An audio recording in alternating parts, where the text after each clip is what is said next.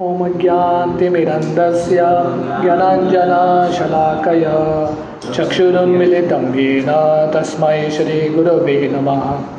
श्रीचैतन्यमनोभीष्टं स्थापितं येन भूतले स्वयं रूप कदा मह्यं ददाति स्वपदान्तिकं। वन्देऽहं श्रीगुरुं श्रीयुतः पदकमलं श्रीगुरुन् वैष्णवांश्च श्रीरूपं साग्रजातां सहगणा रघुनाथान्वितं तं सजीवं साद्वैतं सावधूतं परिजनसहितं कृष्णचैतन्यदेवं श्रीराधा कृष्णपादान् सहगणा ललिता श्रीविशाखान्वितंश्च। नमो ॐ विष्णुपादाय कृष्णप्रेष्ठाय भूतले श्रीमते भक्तिवेदान्त स्वामिति नामिने। नमस्ते सरस्वती देवे गौरवाणी प्रचारिणे निर्विशेष शून्यवादी पाश्चात्यदेशतारिणे वंशाकल्पतरुभ्यश्च कृपासिन्धुभ्येव च पतितानां पावनेभ्यो वैष्णवेभ्यो नमो नमः। जय श्री कृष्ण चैतन्य प्रभु नित्यानंद श्री अद्वैत गदाधर श्रीवासादि गौर भक्तवृंद। हरे कृष्णा कृष्णा कृष्णा हरे हरे हरे राम राम राम हरे हरे। हरे कृष्णा।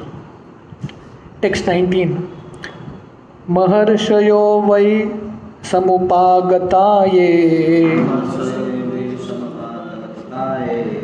परस्य साधव इति अनुदोम मनाना। टेक्स्ट 19। ऊचु प्रजानुग्रहशीलसार यद उत्तम श्लोक गुणानुविरूपम।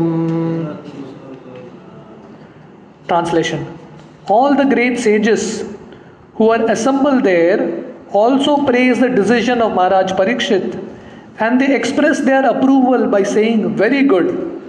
Naturally, the sages are inclined to do good to common men, for they have all the qualitative powers of the Supreme Lord. Therefore, they were very much pleased to see Maharaj Parikshit, a devotee of the Lord, and they spoke as follows.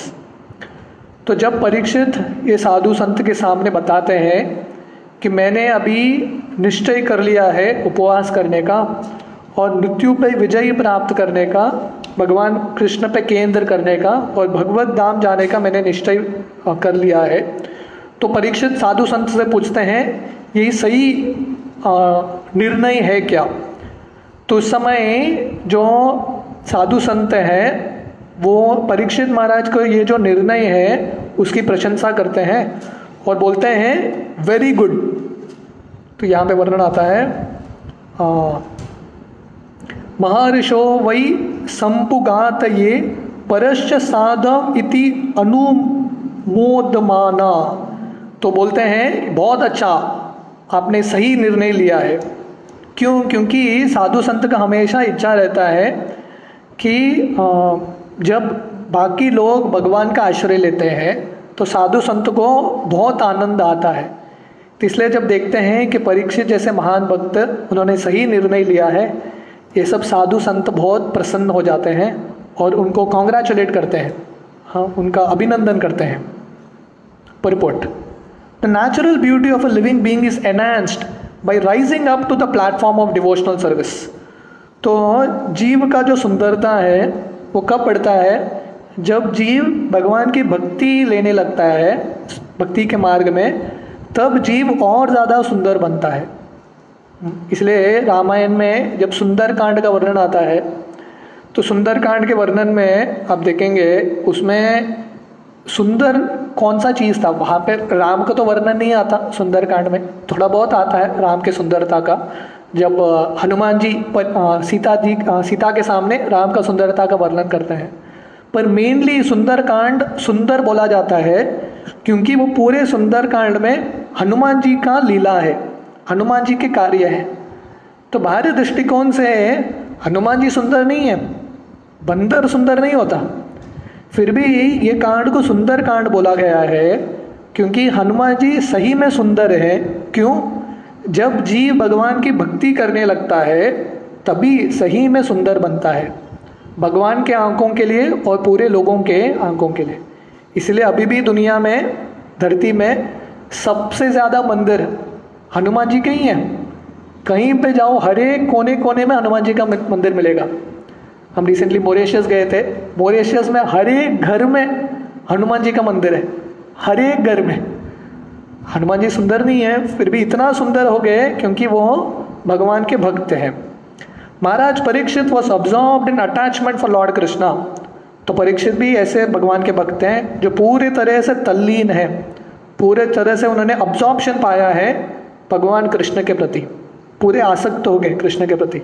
Seeing this, the great sages assembled were very pleased and they expressed their approval by saying, very good. तो जब साधु संत देखते हैं कि परीक्षित ने निर्णय ले लिया है पूरे तरह से कृष्ण पे केंद्र करने का, और परीक्षित इतना फोकस करके, इतने तल्लीनता के साथ भगवान कृष्ण का भक्ति कर रहे हैं और उन्होंने दृढ़ निश्चय लिया है मुझे कैसे तो कृष्ण के चरण कमल का प्राप्ति करना है, तब ये जब साधु संत देखते हैं नेचुरली उनको बहुत आनंद आता है और उनका जो अप्रूवल है, उनका जो मत है वो बताते हैं परीक्षित को, बहुत अच्छा, आपने सही निर्णय लिया है। Such sages are naturally inclined to do good to the common man, and when they see a personality like Maharaj Parikshit advance in devotional service, their pleasure knows no bounds, and they offer all blessings in their power. साधु संत, उनका हृदय क्या है, naturally स्वाभाविक रूप से सामान्य जनता के लिए वो हित करना चाहते हैं, पर दुख दुखी, सामान्य जनता के प्रति हित करना चाहते हैं, इसलिए वो भगवान के बारे में बताते हैं, कृष्ण कथा करते हैं। तो इसलिए जब वो देखते हैं कि परीक्षित जैसे महान व्यक्ति पूरे तरह से भगवान की भक्ति में अग्रसर हो रहे हैं और इतना तीव्रता है उनका भक्ति में, तो उनका आनंद का कुछ सीमा ही नहीं था। तो भक्त का आनंद क्या है, जब वो देखते हैं कि दूसरे लोग भगवान की भक्ति ले रहे हैं और दूसरे लोग भगवान की भक्ति में प्रगति कर रहे हैं, उससे बहुत आनंद मिलता है। तो इसलिए वो पूरा आशीर्वाद देते हैं, उनके बस में जितना भी शक्ति था, क्षमता था, वो पूरे क्षमता के साथ परीक्षित को आशीर्वाद देते हैं, आपका जो इच्छा है वो पूरा हो जाए। The devotional service of the Lord is so auspicious that all the demigods and sages up to the Lord himself became pleased with the devotee, and therefore the devotee finds everything auspicious.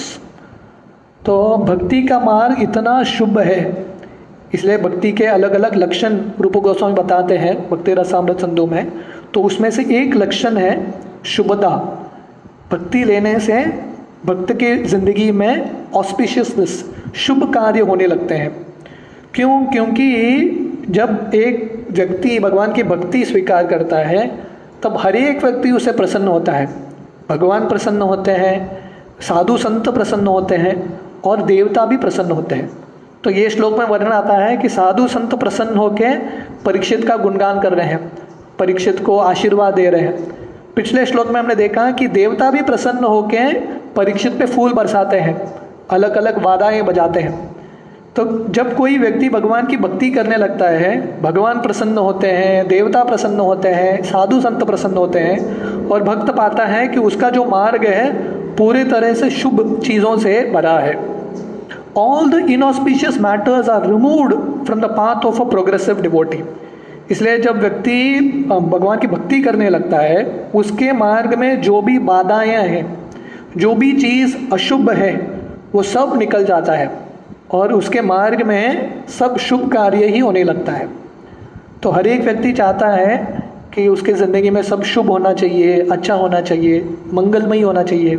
उसका तरीका है भगवान के भक्त बनो, सब कुछ first class भगवान अरेंज करेंगे। Meeting all the great sages at the time of death was certainly auspicious for Maharaj Parikshit, and thus he was blessed by the so-called curse of a Brahman boy. तो यहाँ पे वर्णन आ रहा है कि जब कोई भगवान के भक्ति स्वीकार करता है उसके मार्ग में कुछ भी चीज़ अशुभ नहीं होता। कोई बोलेगा ऐसा कैसा संभव है, परीक्षित को अभी श्राप मिला है, श्राप तो अशुभ होता है, और वो भी श्राप किसका, 7 दिन में उनका मृत्यु होगा, वो भी नॉर्मल डेथ नहीं। जनरली लोगों का कंसेप्शन क्या रहता है, मृत्यु मतलब रात को बिस्तर में जब सोते हैं उसी समय मृत्यु होना चाहिए, बहुत सुंदर शांत मृत्यु, कितना पुण्यवान आत्मा है। पर यहाँ पे देखिए परीक्षित का मृत्यु कैसे होने वाला है, खतरनाक तरीके से, सांप आके उनको डसने वाला है। तो जब सांप डसता है उसको अशुभ माना जाता है। तो परीक्षित को एक तो श्राप लग रहा है, सांप डस के उनका मृत्यु होने वाला है, तो अशुभ शुभ कैसा हो गया। पर ये सबसे शुभ चीज़ है, कैसे पता चलता है, क्योंकि परीक्षित को ये सब साधु संत का आशीर्वाद मिल रहा है। उनके मृत्यु के घड़ी पे सब साधु संत मिलके उनकी मदद कर रहे हैं, इससे ज़्यादा शुभ कार्य क्या होगा। तो इसलिए वो जो ब्राह्मण का श्राप था वो श्राप नहीं था, वरदान था, बहुत बड़ा आशीर्वाद था, क्योंकि परीक्षित के लिए साधु संतों का आशीर्वाद मिल रहा है, देवताओं का आशीर्वाद मिल रहा है, इतने लोग प्रसन्न हैं, तो ये श्राप नहीं है, सबसे बड़ा आशीर्वाद और वरदान है। टेक्स्ट 20। तो अभी साधु संत क्या बोलते हैं परीक्षित को, न वा इदम राज ऋषि वर्य चित्रम भवत्सु कृष्णम समनुव्रतेषु ये ध्यायसन राज किरीट जुष्टम सद्यो जहुर भगवत परश्व कामा। Translation. The sages said, O chief of all the saintly kings of the Pandu dynasty, who are strictly in the line of Lord Krishna, it is not at all astonishing that you give up your throne, which is decorated with helmets of many kings, to achieve eternal association with the personality of Godhead. तो बोल रहे हैं साधु संत परीक्षित को कि हे महान राजा, राज ऋषि वर्य, राजर्षि वर्य का मतलब है द बेस्ट ऑफ राज ऋषि, जितने भी राज ऋषि हैं उसमें से आप श्रेष्ठ हैं। हाँ, क्योंकि आप पांडुकुल में आए हैं, और पांडुकुल का खासियत क्या है, भवत्सु कृष्णम समनुव्रतेषु। पांडुकुल का खासियत है हमेशा कृष्ण के पद चिन्हों पे चलते आए हैं, कृष्ण का उपदेश वो प्रामाणिक रूप से सामने रख के वो अपना राज्य चलाते हैं। तो ऐसे पांडुकुल में आए हैं, तो इसलिए ये जो आपने व्रत लिया है उपवास करने का मृत्यु तक, ये बहुत ज़्यादा एस्टोनिशिंग नहीं है, बहुत आश्चर्य चीज़ नहीं है, क्योंकि आप इतने महान भक्त हैं, इतने महान कुल में आए हैं, तो स्वाभाविक है आप ऐसे ही व्रत लेंगे, क्योंकि आपका ध्येय, आपका जो डेस्टिनेशन है, गति क्या है, आप निरंतर रूप से भगवान का जो संग है, सानिध्य है, वो प्राप्त करना चाहते हैं। तो इसलिए ये बहुत एस्टोनिशिंग, ये बहुत आश्चर्य का डिसीजन नहीं है, ये तो आप पांडवों के लिए बहुत स्वाभाविक है। Purport. Foolish politicians who hold political administrative posts think that the temporary posts that they occupy are the highest material gain of life, and therefore they stick to those posts even up to the last moment of life, without knowing that the achievement of liberation as one of the associates of the Lord in his eternal abode is the highest gain of life.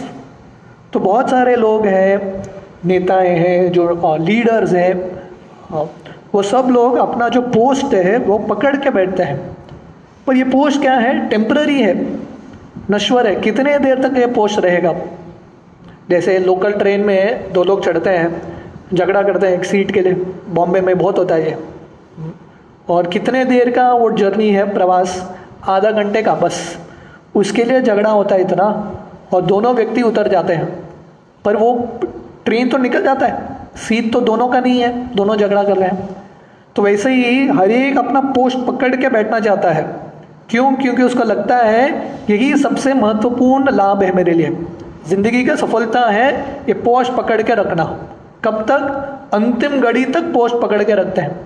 तो हमने देखा कि धृतराष्ट्र का उदाहरण है। धृतराष्ट्र का मतलब क्या है? वो जैसे परीक्षित ने अभी दृढ़ व्रत लिया है। क्या दृढ़ व्रत लिया है? भगवत धाम प्राप्त करने का। तो धृतराष्ट्र ने भी दृढ़ व्रत लिया था। उसका दृढ़ व्रत क्या था? आसन कभी छोड़ूंगा नहीं, इस सिंहासन पर बैठ के ही रहूंगा, ये पोस्ट किसी को दूंगा नहीं, उसका दृढ़ व्रत था। तो हर एक व्यक्ति के पास दृढ़ता रहता है, डिटर्मिनेशन रहता है, पर डिटर्मिनेशन अलग अलग चीज़ों में केंद्र होता है। तो जब व्यक्ति भौतिक दृष्टिकोण से सोचता है, उसको लगता है कि मैं अपना जो पोस्ट है, स्तर है, अंतिम समय तक पकड़ के रखूंगा, क्योंकि उसको लगता है यही सबसे ज़िंदगी का बड़ा लक्ष्य है। उसको पता नहीं कि ज़िंदगी का सबसे बड़ा अचीवमेंट क्या है, सबसे बड़ा लक्ष्य क्या है। भगवत धाम में भगवान के साथ लीला करना, भगवान का एक पार्षद बन के भगवत धाम में भगवान की सेवा करना, वो सबसे बड़ा पोस्ट है। क्योंकि लोगों को ये विज्ञान नहीं है, ये ज्ञान नहीं है, इसलिए भौतिक दुनिया के पोस्ट को पकड़ के रखते हैं। पर यहाँ पर हम देखते हैं कि परीक्षित छोटा मोटा पोस्ट नहीं था, पूरे दुनिया का सम्राट है। भारत का नहीं, भारत मतलब उस समय पूरे दुनिया ही भारत होता था, पूरे दुनिया के सम्राट है।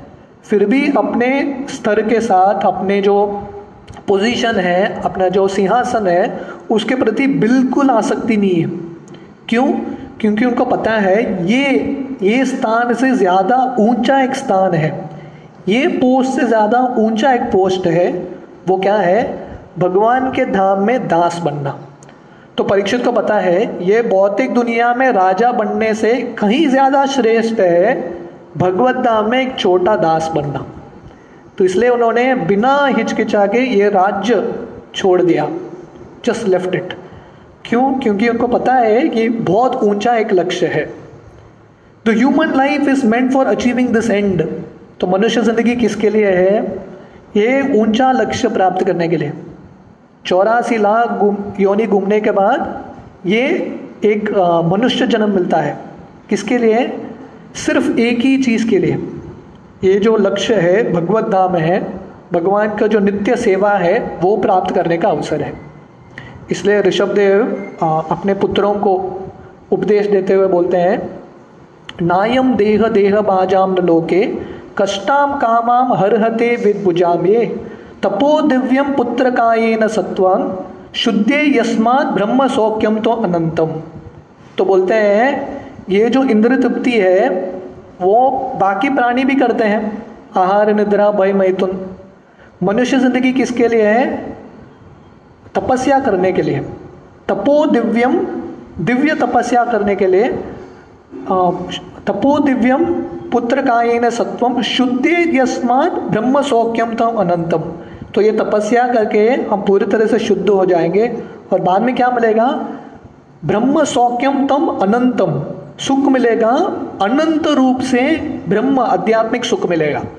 तो वो मनुष्य जिंदगी का लक्ष्य है। छोटा मोटा सुख नहीं, पर जो सबसे महान सुख है भगवत धाम की प्राप्ति करना। The Lord has assured us in the Bhagavad Gita many times that going back to Godhead, His eternal abode, is the highest achievement. तो भगवान ने गीता में बहुत बार, बहुत श्लोक में बताया है, सबसे ऊंचा लक्ष्य क्या है? परम धाम, मद धाम, हाँ, मेरा धाम की प्राप्ति करना। प्रहलाद महाराज while praying to Lord Narasimha said, तो प्रहलाद महाराज बहुत सुंदर प्रार्थना करते हैं नरसिंह देव से, Oh my Lord, I am very much afraid of your materialistic way of life, and I am not the least afraid of your present ferocious ghastly feast here as Narasimha Dev. This materialistic way of life is something like a grinding stone and we are being crushed by it. तो प्रहलाद महाराज बहुत सुंदर प्रार्थना करते हैं, तो बोलते हैं मुझे बहुत डर है, किससे? ये भौतिक दुनिया से, माया से मुझे बहुत डर है। आपका जो रूप है इतना उग्र रूप है, इससे मुझे डर नहीं है। नरसिंह देव का रूप देख के देवी देवता भी भयभीत हो गए। प्रहलाद बोल रहे हैं मुझे ये रूप से डर नहीं है, मुझे किस रूप से डर है? माया से बहुत डर है। क्यों? क्योंकि ये भौतिक दुनिया, माया कैसा है? एक ग्राइंडिंग स्टोन की तरह है। पहले पीसते था ना मसाला को, ग्राइंडिंग स्टोन में, बहुत बड़ा पत्थर के साथ। बोलते हैं ये दुनिया वैसा है और हमारा क्या हो रहा है, हम सब पिस रहे हैं ये दुनिया में, हम सबका चटनी हो रहा है ये भौतिक दुनिया में। We have fallen into this horrible whirlpool of the tossing waves of life and thus my Lord I pray at your lotus feet to call me back to your eternal abode as one of your servitors। तो बोल रहे हैं, दो उदाहरण दे रहे हैं, एक तो हम माया के ये पत्थर में हम फंस रहे हैं चक्की में, और दूसरा ये दुनिया एक भवसागर की तरह है जहाँ पे बड़े बड़े लहरें हैं और बहुत सारे खतरनाक जानवर हैं, शार्क्स, बहुत सारे मछलियाँ हैं जो हमारे चमड़ी को खा रहे हैं। हाँ, तो इतने खतरनाक सागर में हम पड़े हैं, ये भौतिक दुनिया के भवसागर में। तो मेरा ये एक ही प्रार्थना है कि आप मुझे उठाइए, जैसे चैतन्य महाप्रभु प्रार्थना करते हैं, मेरा एक ही इच्छा है, आप ये भवसागर से मुझे उठाइए और आपके चरण कमल में एक दास बना के रखिए। तो ये चैतन्य महाप्रभु का प्रार्थना है, ये प्रहलाद महाराज का प्रार्थना है। तो प्रहलाद महाराज प्रार्थना कर रहे हैं, ये भौतिक दुनिया से मुझे उठ के, मेरा एक ही इच्छा है, निरंतर आपका सेवा करते रहो। This is the summit liberation of the materialistic way of life. I have a very bitter experience of the materialistic way of life. तो बोलते हैं प्रहलाद महाराज कि मेरा बहुत अनुभव है ये भौतिक दुनिया का, मैंने देखा है, मेरे पिता का अनुभव देखा है, इतना इंद्रिय भोग किया उन्होंने, इतना सब कुछ था, फिर भी खुश नहीं थे। तो इसलिए ये भौतिक दुनिया का मेरा बिटर एक्सपीरियंस है। मुझे पता है ये दिखता है बहुत सुंदर फल की तरह, पर एक्चुअली बहुत कड़वा फल है ये। In whichever species of life I have taken birth, compelled by the force of my own activities, I have very painfully experienced two things, namely separation from my beloved and meeting with what is not wanted। तो बहुत सुंदर है। तो यहाँ पे प्रहलाद महाराज बता रहे हैं, जिस जन्म मैंने लिया है, कौन सा भी जन्म मैंने लिया है, मैंने दो चीज़ एक्सपीरियंस किया है, दो दर्द एक्सपीरियंस किया है। वो क्या है? First, separation from my beloved, जिनसे हम प्रेम करते हैं उनसे विरह। हाँ, ये भौतिक दुनिया का ये स्वभाव है। अगर हम किसी से आसक्त हो जाते हैं, वो व्यक्ति हमारी ज़िंदगी से निकल जाता है, उससे दर्द होता है। जितना ज़्यादा आसक्त, उतना जब निकलेगा उतना ज़्यादा दर्द है कि नहीं? जो चीज़ हमको जितना ज़्यादा प्रेम देगा, जितना ज़्यादा आनंद देगा, वो जब निकलने वाला है, निकलेगा ही एक समय पे, उतना ही ज़्यादा दर्द देगा। और दूसरा दर्द क्या है? Meeting with what is not wanted. जो चीज़ मैं चाहता हूँ वो मेरे ज़िंदगी से निकल जाता है, और जो नहीं चाहता हूँ वो मेरे ज़िंदगी में आ जाता है। तो हर एक जन्म में मैं दर्द का आस्वादन करता हूँ, एक्सपीरियंस करता हूँ। And to counteract them the remedies which I took were more dangerous than the disease itself. तो इससे बचने के लिए, ये दर्द से बचने के लिए मैंने जो उपाय लिया है, वो उपाय से मुझे और कष्ट हुआ है। ये भौतिक दुनिया का लक्षण है। क्या है? हम जिस चीज़ से बचने के लिए कार्य करते हैं, वो जो कार्य है उससे और ज़्यादा दर्द होता है। जैसे एक मक्खी का जाल है ना, मक्खी के जाल में एक कीड़ा फंस जाता है। वो कीड़ा जितना प्रयास करता है निकलने का, उतना ज़्यादा फंसता है, उतना ज़्यादा बन जाता है मक्खी के जाल में। तो ये भौतिक दुनिया है, मक्खी के जाल की तरह है।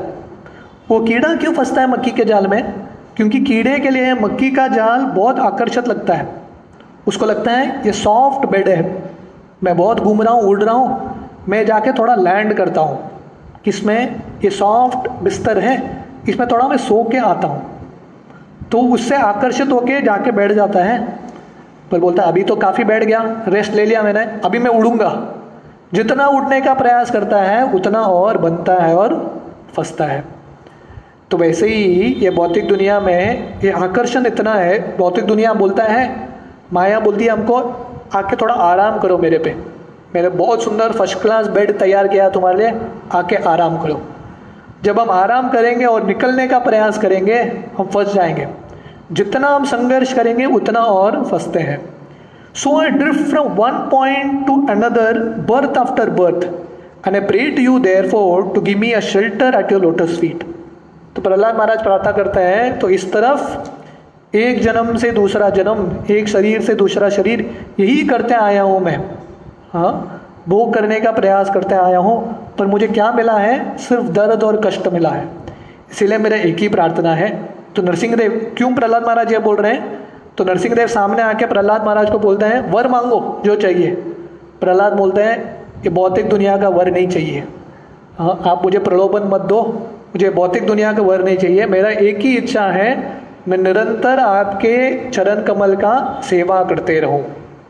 The Pandava kings who are more than many saints of the world knew the bitter results of the materialistic way of life। जैसे प्रहलाद महाराज को पता था ये भौतिक दुनिया का आकर्षण भौतिक दुनिया से सिर्फ दुख ही देता है, इसलिए पांडव हालांकि राजा हैं पर सब महान संतों से भी ज़्यादा श्रेष्ठ है। राजा के वेश में है पर उनका हृदय ही संतों से भी ज़्यादा वैराग्य है, इसलिए उनको भौतिक दुनिया के प्रति लव मात्र भी आसक्ति नहीं था, थोड़ा भी आसक्ति नहीं था। They were never captivated by the glare of the imperial throne they occupied, and they sought always the opportunity of being called by the Lord to associate with him eternally। तो भौतिक दुनिया का आकर्षण बिल्कुल नहीं था उनको, उनके आसन के प्रति, राज्य के प्रति, सम्मान के प्रति बिल्कुल आसक्ति नहीं था। उनका एक ही आसक्ति था, एक ही लक्ष्य था, भगवान का सेवा। इसलिए वो रुके थे, जब भगवान बुलाएंगे हम तुरंत छोड़ के भाग के जाएंगे भगवान का सेवा करने के लिए। Maharaj Parikshit was the worthy grandson of Maharaj Yudhishthir. तो परीक्षित महाराज भी पांडव जैसे पांडवों के सही कुल के वंशधार है। महाराज Yudhishthir gave up the imperial throne to his grandson, and similarly Maharaj Parikshit, the grandson of Maharaj Yudhishthir, gave up the imperial throne to his son Janmejay। तो युधिष्ठिर महाराज सही समय पे उन्होंने अपना राज्य छोड़ दिया और सिंहासन परीक्षित को दे दिया। तो परीक्षित ने भी उचित समय पे उनका राज्य छोड़ दिया और सिंहासन उनके पुत्र जन्मेजय को देके निकल गए। तो ये ट्रेनिंग है, सही समय पे किसी को ट्रेन करना। तो लीडर का काम क्या है? और एक लीडर को तैयार करना, उसको पोस्ट देना और निकल जाना आगे। परमानेंट लीडर बन के नहीं रहना है, किसी को ट्रेन करो, लीडर बनाओ, आगे बढ़ो। तो जिंदगी मतलब आगे बढ़ते रहना है, एक जगह पर रुकेंगे तो जिंदगी का आस्वादन नहीं होगा। That is the way of all the kings in the dynasty, because they are all strictly in the line of Lord Krishna. तो ये सब पांडव कुल में आए हुए महान राजाओं का कार्य है, ये सब लोगों ने यही किया है क्योंकि हमेशा कृष्ण के पदचिन्हों पे चलते गए हैं। तो कृष्ण भी उनकी जिंदगी में कार्य किया, जब उनका कार्य समाप्त हो गया वहाँ से निकल गए आगे। मथुरा में कंस को मार दिया, उन्होंने उग्रसेन को राजा बनाया, आगे चले गए। कुरुक्षेत्र रणभूमि में युधिष्ठिर को राजा बनाया, आगे चले गए। तो इसलिए उन पांडवों ने देखा कि कृष्ण का बिल्कुल आसक्ति नहीं था ये भौतिक दुनिया के प्रति, आकर्षण के प्रति, भगवान होते हुए। तो इसलिए पांडवों का भी आसक्ति नहीं था और परीक्षित का भी आसक्ति नहीं था। Thus the devotees of the Lord are never enchanted by the glare of materialistic life, and they live impartially, unattached to the objects of the false, illusory, materialistic way of life। इसलिए conclusion में जो भगवान के भक्त हैं, ये भौतिक दुनिया के आकर्षण, जो अलग अलग आकर्षण है, उसके प्रति आकर्षित नहीं होते। वो बिना आसक्ति ये भौतिक दुनिया के प्रति वैसे ही जीते हैं और सही समय पे जब भगवान का बुलावा आता है तो पूरे तरह से सब कुछ छोड़ के भगवान का आश्रय लेते हैं। तो इस तरह से ये जो साधु संत के परीक्षित का गुणगान कर रहे हैं कि आपके लिए स्वाभाविक है ये सब चीज़ छोड़ के वैराग्य का जीवन स्वीकार करना। तो हम टेक्स्ट 21 से आज शाम को देखेंगे। हरे कृष्ण।